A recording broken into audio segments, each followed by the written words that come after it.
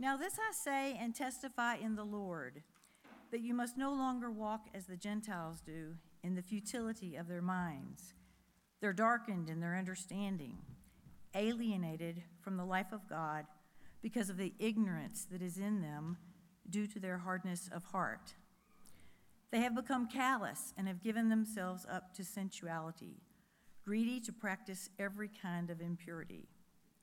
But that is not the way you learned Christ, assuming that you have heard about him and were taught in him as the truth is in Jesus, to put off your old self, which belongs to your former manner of life and is corrupt through deceitful desires, and to be renewed in the spirit of your minds, and to put on the new self, created after the likeness of God in true righteousness and holiness. Therefore, having put away falsehood, let each one of you speak the truth with his neighbor, for we are members one of another. Be angry and do not sin. Do not let the sun go down on your anger, and give no opportunity to the devil.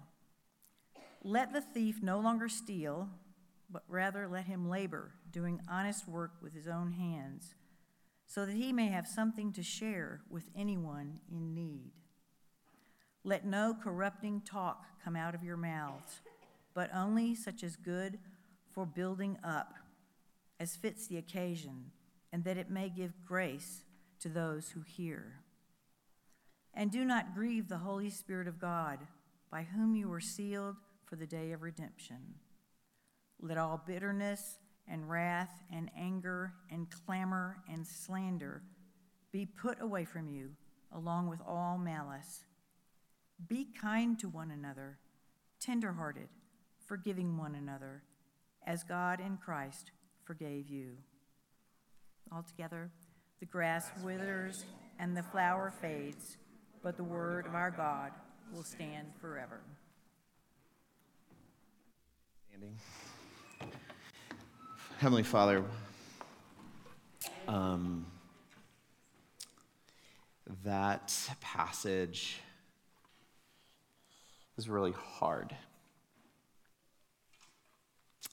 It's really hard, Lord. And Lord, so we just ask you, as we do every week, that by your Holy Spirit, you would illumine the text. Help us to see. Help us to see what you would have for us. Give us a spirit of surrender, even as we approach this with fear and trembling, really. So Lord, just help us in these moments as we explore your true words for your people. For we pray in Jesus' name, amen. You may be seated.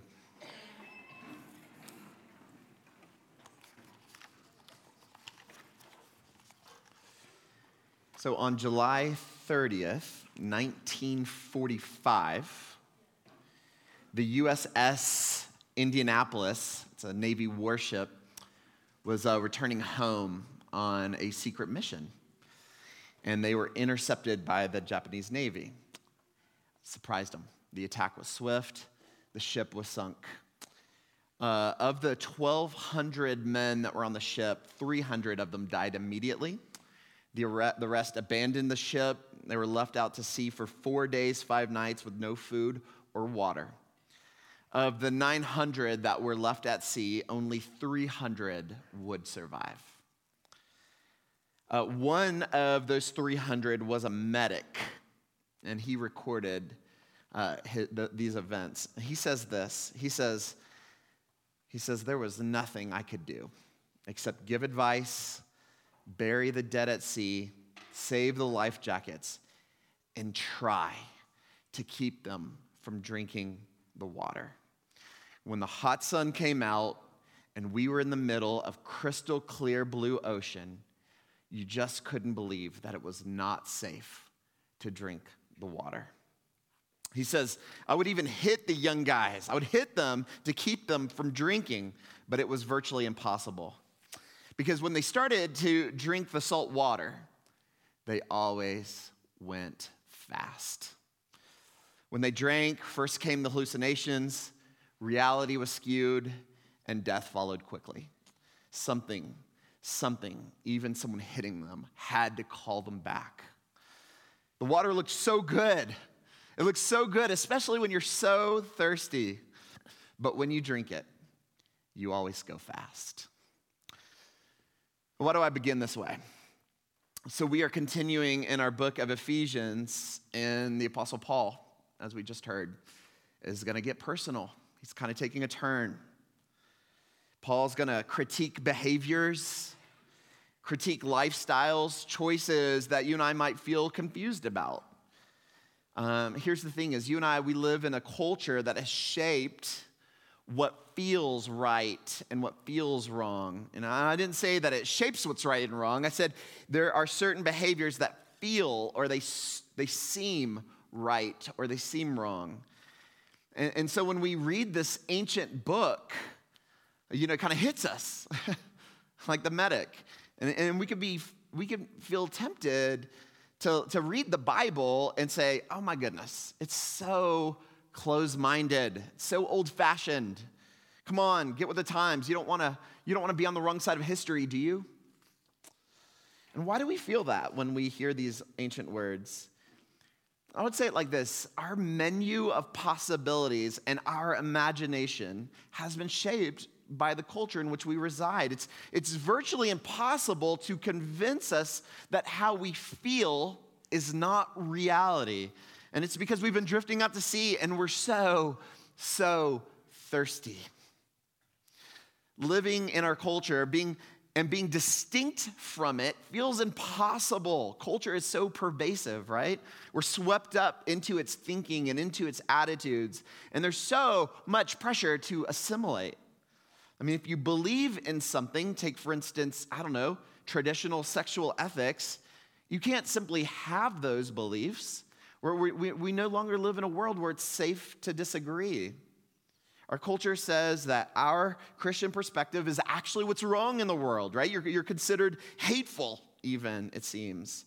We live in a negative world where the net value of good for Christianity in society it's like we're at like this negative net value as a social good. So we've become pariahs. I'm not being an alarmist about this. I'm not like culture warrior here. I'm just saying that's just the world we live in.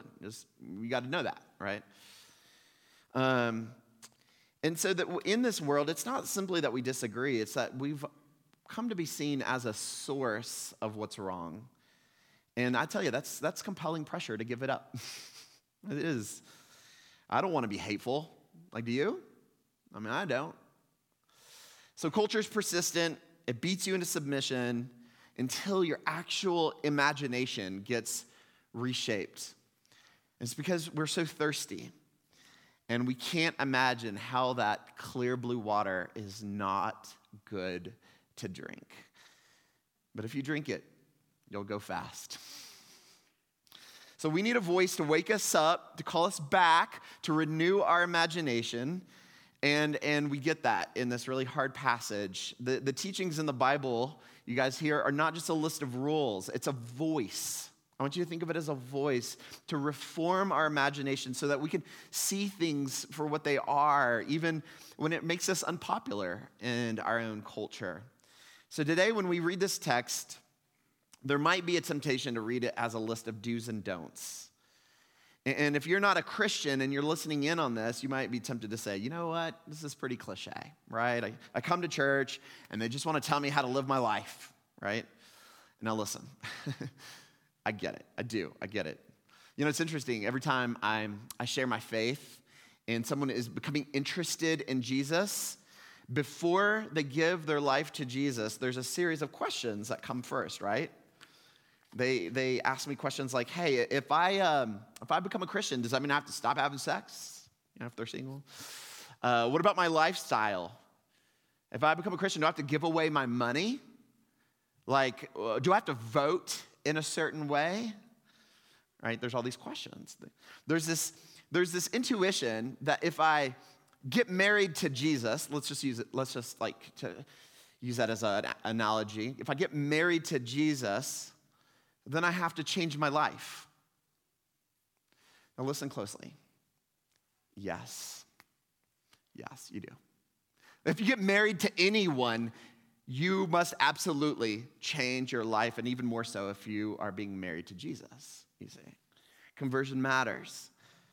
Paul is not saying, be good boys and girls so that you might be good enough for Jesus to marry you. No, what this passage is doing is it's calling you out of these hallucinations. It's saying, because I am a Christian, everything that I thought to be true, I now have to rethink. And so, yes, 100% your choices matter, but actually in a more profound way than I think we can even get our brains around. And so that's what I want to do this morning.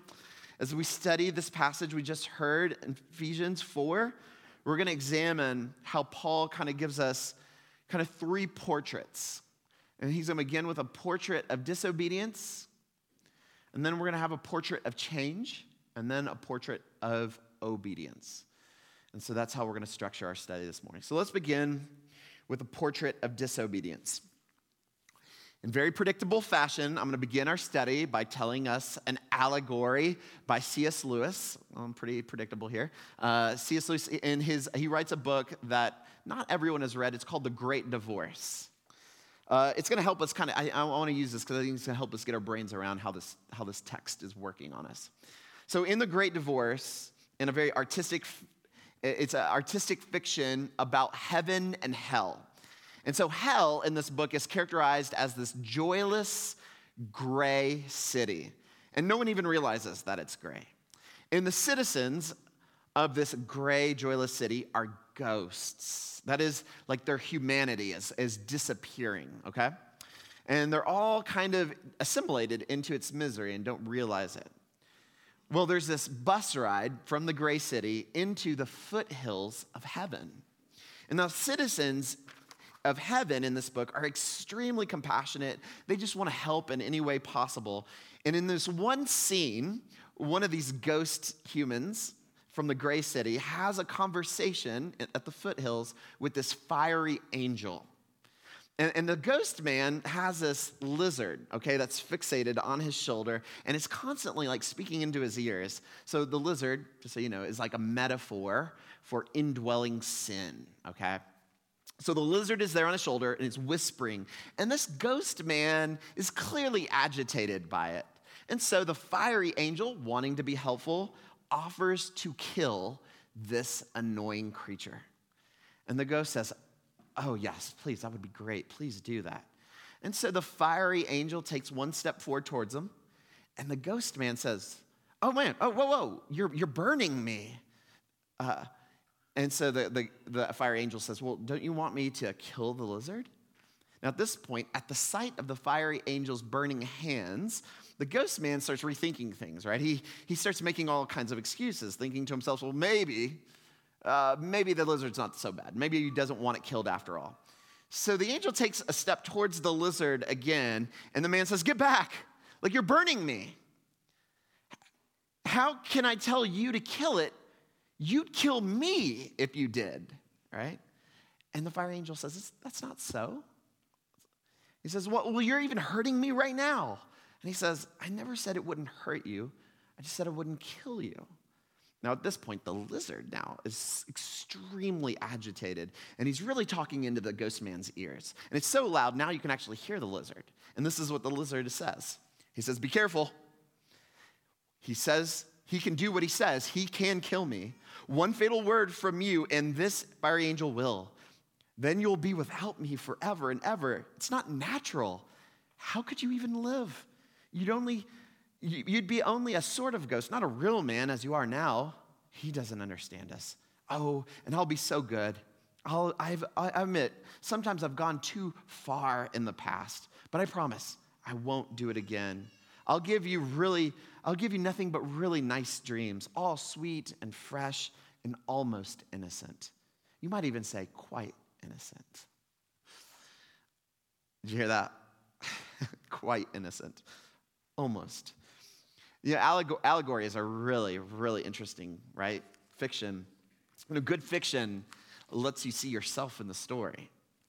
So we live with this indwelling sin, and we hate it, and it's dehumanizing us, and yet we're afraid to live without it. And why? Why? Because it will cost us something, right? So Paul, in verse 17 in our text, he begins with a really emphatic language. He says, "Now this I say and testify, or I insist, that you must no longer walk as the Gentiles."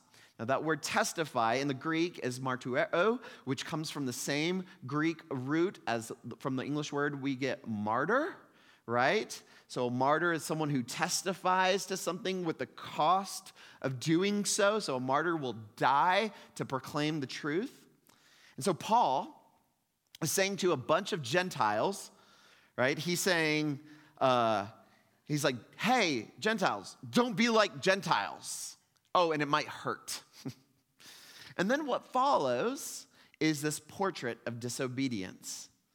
And this portrait he uses language of like a person growing sick who's nearing death. In verse 17, he says that the Gentiles walk, look there, in the futility of their minds. As if he's like their brains aren't working, right? And then he advances that in verse 18 when he says, they are darkened in their understanding due to, what does it say? The hardness of their heart. And now how did they get sick? Verse 19, they were callous. They were stubborn. Now listen, like many of you, I've been at the bedside of many people I love when they were passing away at hospitals. And it goes something like this. When the heart becomes hard, it slows down the functioning. And one of the first effects is vision, right? The brain can't process it, and so their vision gets darkened. They lose often their vision. It's all gets dark. And so what do they say in that moment when they can't see? They say, take my hand, squeeze it. So I squeeze, right? And that ends up not being enough because they're losing feel. And so they say, squeeze harder. Because that squeeze before isn't enough, and they need a deeper and a harder experience until, of course, they can't feel anymore. And Paul is using this physiological description, and it's really stark in these opening verses. And it's a portrait, right? It's trying to get us attention. He's trying to call us back, like the medic, right? He's trying to call us back. You know what hard-heartedness is? It's a stubborn and unbelieving heart that produces moral recklessness. Like, whenever our ideas and conversations about God become trite and small, then our decisions also become trite and small. And so you can do good things or you can do bad things, but whatever, right? Whatever. Like, good and bad, they're just moral, they're just social constructs, right? And so not believing in God is actually hard to do, but we have these hidden interests. We are so highly motivated to imagine a world without God. And so skepticism and ignorance is extremely attractive, but it's costly. Being alienated from the life of God is all gray and joyless. And when you regularly deny something that you know is true, you become calloused. You know, you'll see this with addiction, right? You know that you should not do a thing, but over time it gets easier. And pretty soon you chase that rabbit. It's like the gateway into addiction or perversity. And refusing God's way gets easier. It gets easier over time. And then you lose the ability to feel how sin wounds your soul. Squeeze harder, right? In a sophisticated way, you lie to yourself by constructing a logic that justifies your behavior. And by the time you're done, you have found a way to call the thing that you're doing virtuous and noble. And the worst part is not only are you numb to these destructive behaviors, but there's this entire world out there that's dying. And you won't get in the game because you're living this really small, numb, futile life. See, we're categorically greedy. That's what Paul's talking about. We're greedy sexually. We're greedy with our money. We're greedy with our time. And in the end, we just live these small lives. You know, David Brooks, New York Times columnist, a few years ago, he wrote a piece on a study, and that study asked this question: would you rather be the president of Harvard or be Justin Bieber's special assistant? 3-1 would prefer to work for Justin Bieber. Now listen, you guys, I am a believer. But honestly, goodness, you guys, we're living really small lives. Why would there be 3-1? Our cultural imagination is so small and trite. We're thirsty, and it's hard to resist the water because it's all around us. We can't imagine how drinking it might not be good or even toxic. And so this brings us to the next section of Paul's discourse. So we examined first this portrait of disobedience. Now he's going to give us this portrait of change. All right? I was thinking, and that portrait of disobedience, of course, is physiological. Those are the words he used. And I was thinking about this next section, and I was thinking it's really modern, like it's really relevant for modern audiences. Paul is really interested in how people change. And by the way, so is our society. Like, we are actually really interested in this conversation. Every other self-help book can be subtitled, How to Be a Better You, right? That's what everyone wants to know. Now, if you look at the broad approaches in our culture, broad approaches to change, you can really file these under two main methodologies. So like the first approach would be cognitive. In other words, you attempt to elevate reason over your passions. And if you do, you'll change, they say, right? They would say you can think your way into better living. That's very popular, but even though it's popular, it's highly problematic. First of all, it only works if your thoughts on reality are based in reality, are based in truth, which is part of the problem, right? And it's not just me as a Christian minister who's saying this. Most people think that its value is very limited. There's tons of literature that shows that long-term success in cognitive behavioral approaches for change are pretty limited. It's pretty, the evidence is pretty scarce that it's that successful. And that makes sense, right? Because being human is more than just being a brain on a stick, right? We're more than that. But the other common approach to change is setting your passions free, right? This is the cult of authenticity.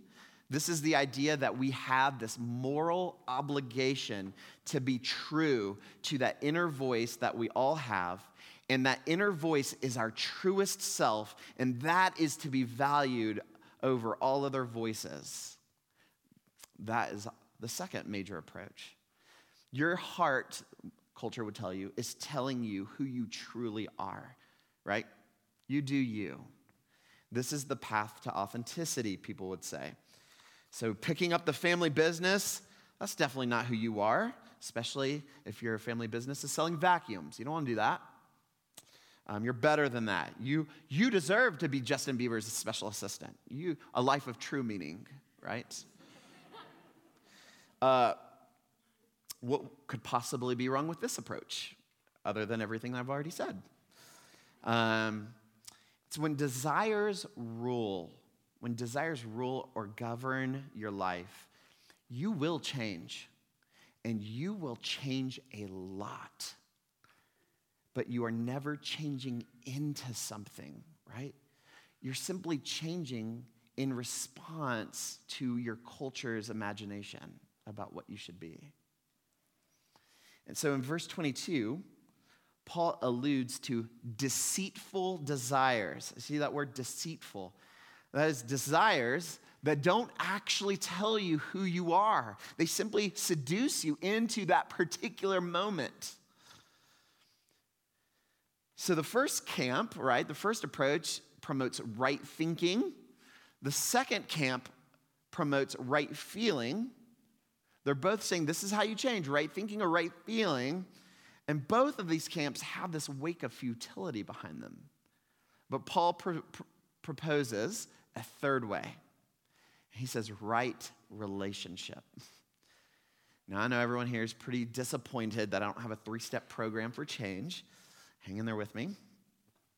After describing like the pangs of disobedience, the Apostle Paul says in verses 20 and 21, he says, that is not the way you learned Christ. You see that? Assuming, he continues, assuming that you've heard about him and were taught in him as the truth is in Jesus. Look at that though. To learn Christ. Now listen, nowhere in ancient writings do people talk like this. Perhaps you learn about Christ, or maybe you learn of Christ, but to learn Christ, to speak like that, that's way ahead of its time. This is about relationship, walking with him, following him, being shaped by Christ. In the Old Testament, Israel asked God, how do we become who you want us to be? And God gave them the law. And that didn't go deep enough. And then in the New Testament, we ask, God, how do we become who you want us to be? And God gave us his son, a person. See, people in relationships are what shape us, for better or for worse. You are what you are because of the most meaningful relationships in your life. Let me say that again. You are what you are because of the most meaningful relationships in your life. Every couple knows this. Your couple can make you love Jesus, your partner or your best friend, because of their excitement might help you to love Jesus more, or because of their skepticism make you draw away. You are what you are because of the most meaningful relationships in your life. It's not a list of do's and don'ts. It's a relationship. This is why you guys Christians are so weird about saying things like, you must have a relationship with Jesus. Like we're the only people who talk like that. But we're insistent. Yeah, like I know he's not here. Like I know he's not right here. We know that. But we pray to him and we speak to him. And we feverishly read the Bible like a 7th grader getting his or her first love letter, and we just pour over the pages, right? We visit his house once a week. We have this covenantal meal that he himself invited with his brothers and sisters. We get involved in the work that he's involved in. We stay away from the things that he hates. Why? Because we love him, because we're in relationship with him. If you truly want to change, your vision has to be bigger than rules. In fact, rules are often just this excuse for not having to change. Like I grew up in a tradition where I intuitively believed that I could keep Jesus from meddling with my life if I obeyed a few rules, and mostly the big ones, right? Don't murder, be nice, don't steal, give a little money, pretty much with those. I could keep from having a collision with the person of Jesus Christ who wants to get involved in every part of my character. With adherence to a few rules, I actually would not have to change. Just be good. Who needs Jesus when you're good? It can't be about the rules. You must learn Christ. All truth is in Jesus. Know him, love him, pursue him until your old self starts to melt away, you see. All right. Let me use my conclusion with, let me use my third point as my conclusion. I've gone all along, thank you. So we examined first the portrait of disobedience, a hardened heart, to a darkened mind, to a numbness and a callousness to the wounds, right? And then we saw this portrait of change, which comes by relationship. And last, the Apostle Paul is going to give us a portrait of obedience. He's going to help us understand what that could look like. All right, so back to C.S. Lewis's story, The Great Divorce. Let me pick back up. So the fiery angel offers to kill the lizard, which is indwelling sin, remember? And the ghost man wants it, but he doesn't want it. Then in a moment of kind of like half-hearted exasperation, the ghost man gives this fiery angel permission to kill the lizard. He just like screams out like recklessly, God help me. And the fire angel says, sure, And the angel does it.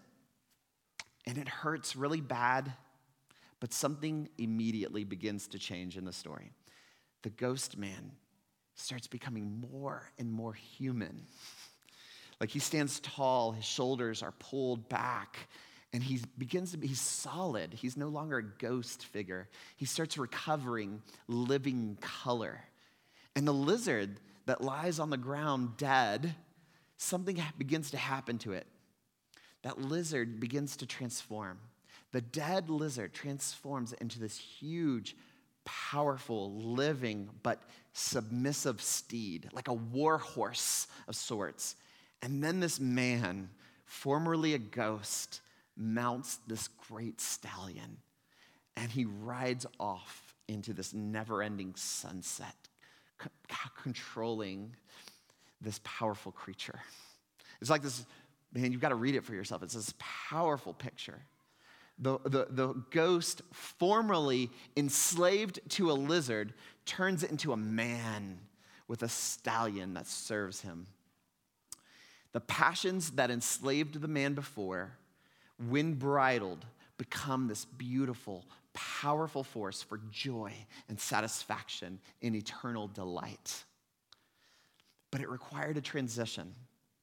See, that allegorical imagery depicts the difference between the old self and the new self. And in a very practical way, in verses 22 and then 24, Paul employs this clothing metaphor. Look what it says. He says, put off your old self, almost like it's like a set of clothing, right? Don't go back to your old life that was ruled by desires instead of being ruled by your king, right? And then in verse 24, it says, now put on your new self. In other words, don't just listen differently, actually live differently. Why? Because what you do is you. Do you understand that? What you do is you.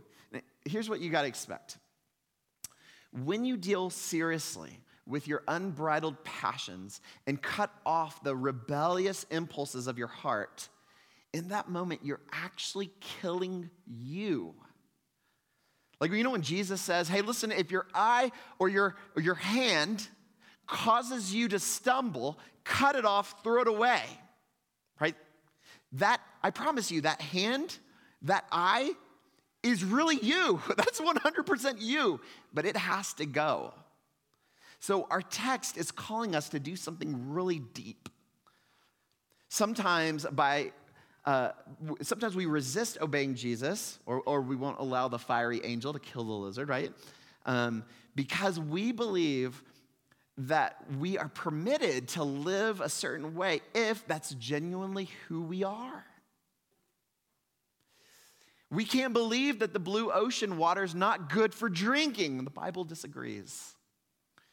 We are to put on Christ, verse 24, created after the likeness of God, not our likeness, see that?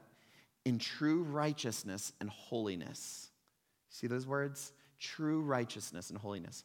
Listen, I know words like righteous and holiness in our culture have become really off-putting, right? They sound legalistic. It's like someone who's super close-minded, just drinking the Kool-Aid. Those are the people who use those words, right? But the reason why those words feel this is because our collective imagination is so small. We can't actually hear compassion in those words. We can't imagine a world where holiness is a gift. It's crazy, you guys. Statistically speaking, half of you have been abused. 90% prematurely exposed to pornography. Sexual dysphoria is astronomically risen. People are lonely and wounded and hurting others. And yet when Christians talk about holiness and righteousness, we're the crazy ones. Maybe we're just like sad that the world is what it is.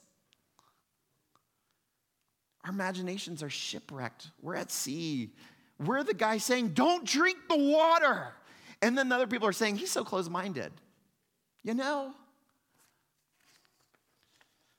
these words are compassionate. They're words of true love. The Apostle Paul ends this section with a really practical portrait of obedience, particularly in two areas, in speech and in your heart. Look with me. In verse 25, he says, put away falsehood, speak truth to each other. And then verse 29, he says, let no corrupting talk come out of your mouth. Give grace to those who hear. Give grace to those who hear. He says, don't speak about a person in public when you should speak words to a person in private. You know, that's what Christians do. Words matter. There must be words of truth and grace. If you just speak grace, then you can become an enabler and you help people to hurt themselves. If you speak truth without grace, that makes you a bully. That's why verbal abuse is so damaging. It's absolutely dehumanizing. It says, don't let the sun go down on your anger. Deal with it. You must let your words be tools of building others up. And then in verse 28, the Apostle Paul shows a portrait, an example of this complete turnaround. Now look at it. Look at that in verse 28. It says, let the thief no longer steal. Don't steal. Great. Obeying the rule. That's really good. He's seeing people not as targets, but as humans, right? And then it says, rather, let him, talking about the former thief, labor, doing honest work with his own hands. So now, not only does he not steal, now he's working. He's doing something positive. He's producing. He can take care of himself.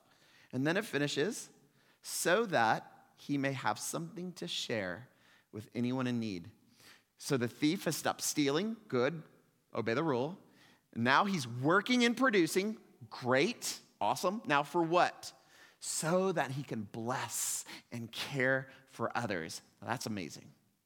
Like, could you like imagine this? Imagine like a thug goes to the home of a single mother, knocks on the door. She's working hard. Being a single parent's hard, barely paying her bills. And he presents her with a bag of groceries. And she says, hey, aren't you like the neighborhood thief? Yes, ma'am. But Jesus changed me. I quit stealing, and I got a job at the supermarket.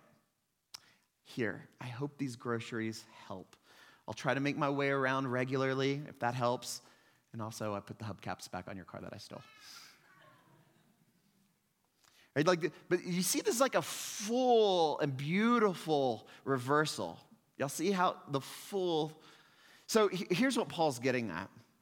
Obedience is not simply just being this good boy and girl so that Jesus likes you. This is about putting Christ on. It's a new imagination. It's a new way of becoming human.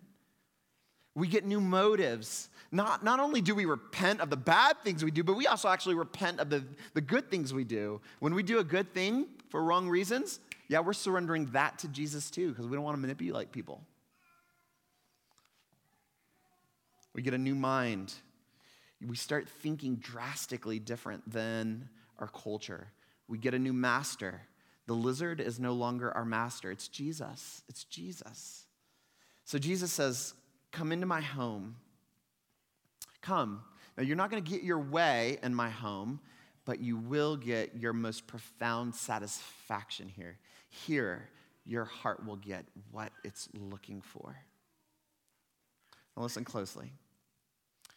Christianity is not about making irreligious people religious. It's not about making bad people good.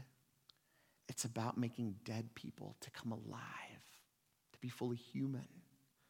Obedience is not about earning the right to be loved. It's about becoming alive and redeemed. And how do I know this to be true? It's because God's love is not a carrot that he's holding out in front of you. Do you hear me? God's love is not a carrot that he's holding out in front of you. God's love is extended to you before you ever even change. And in fact, that's the agent of change. And you have to believe this.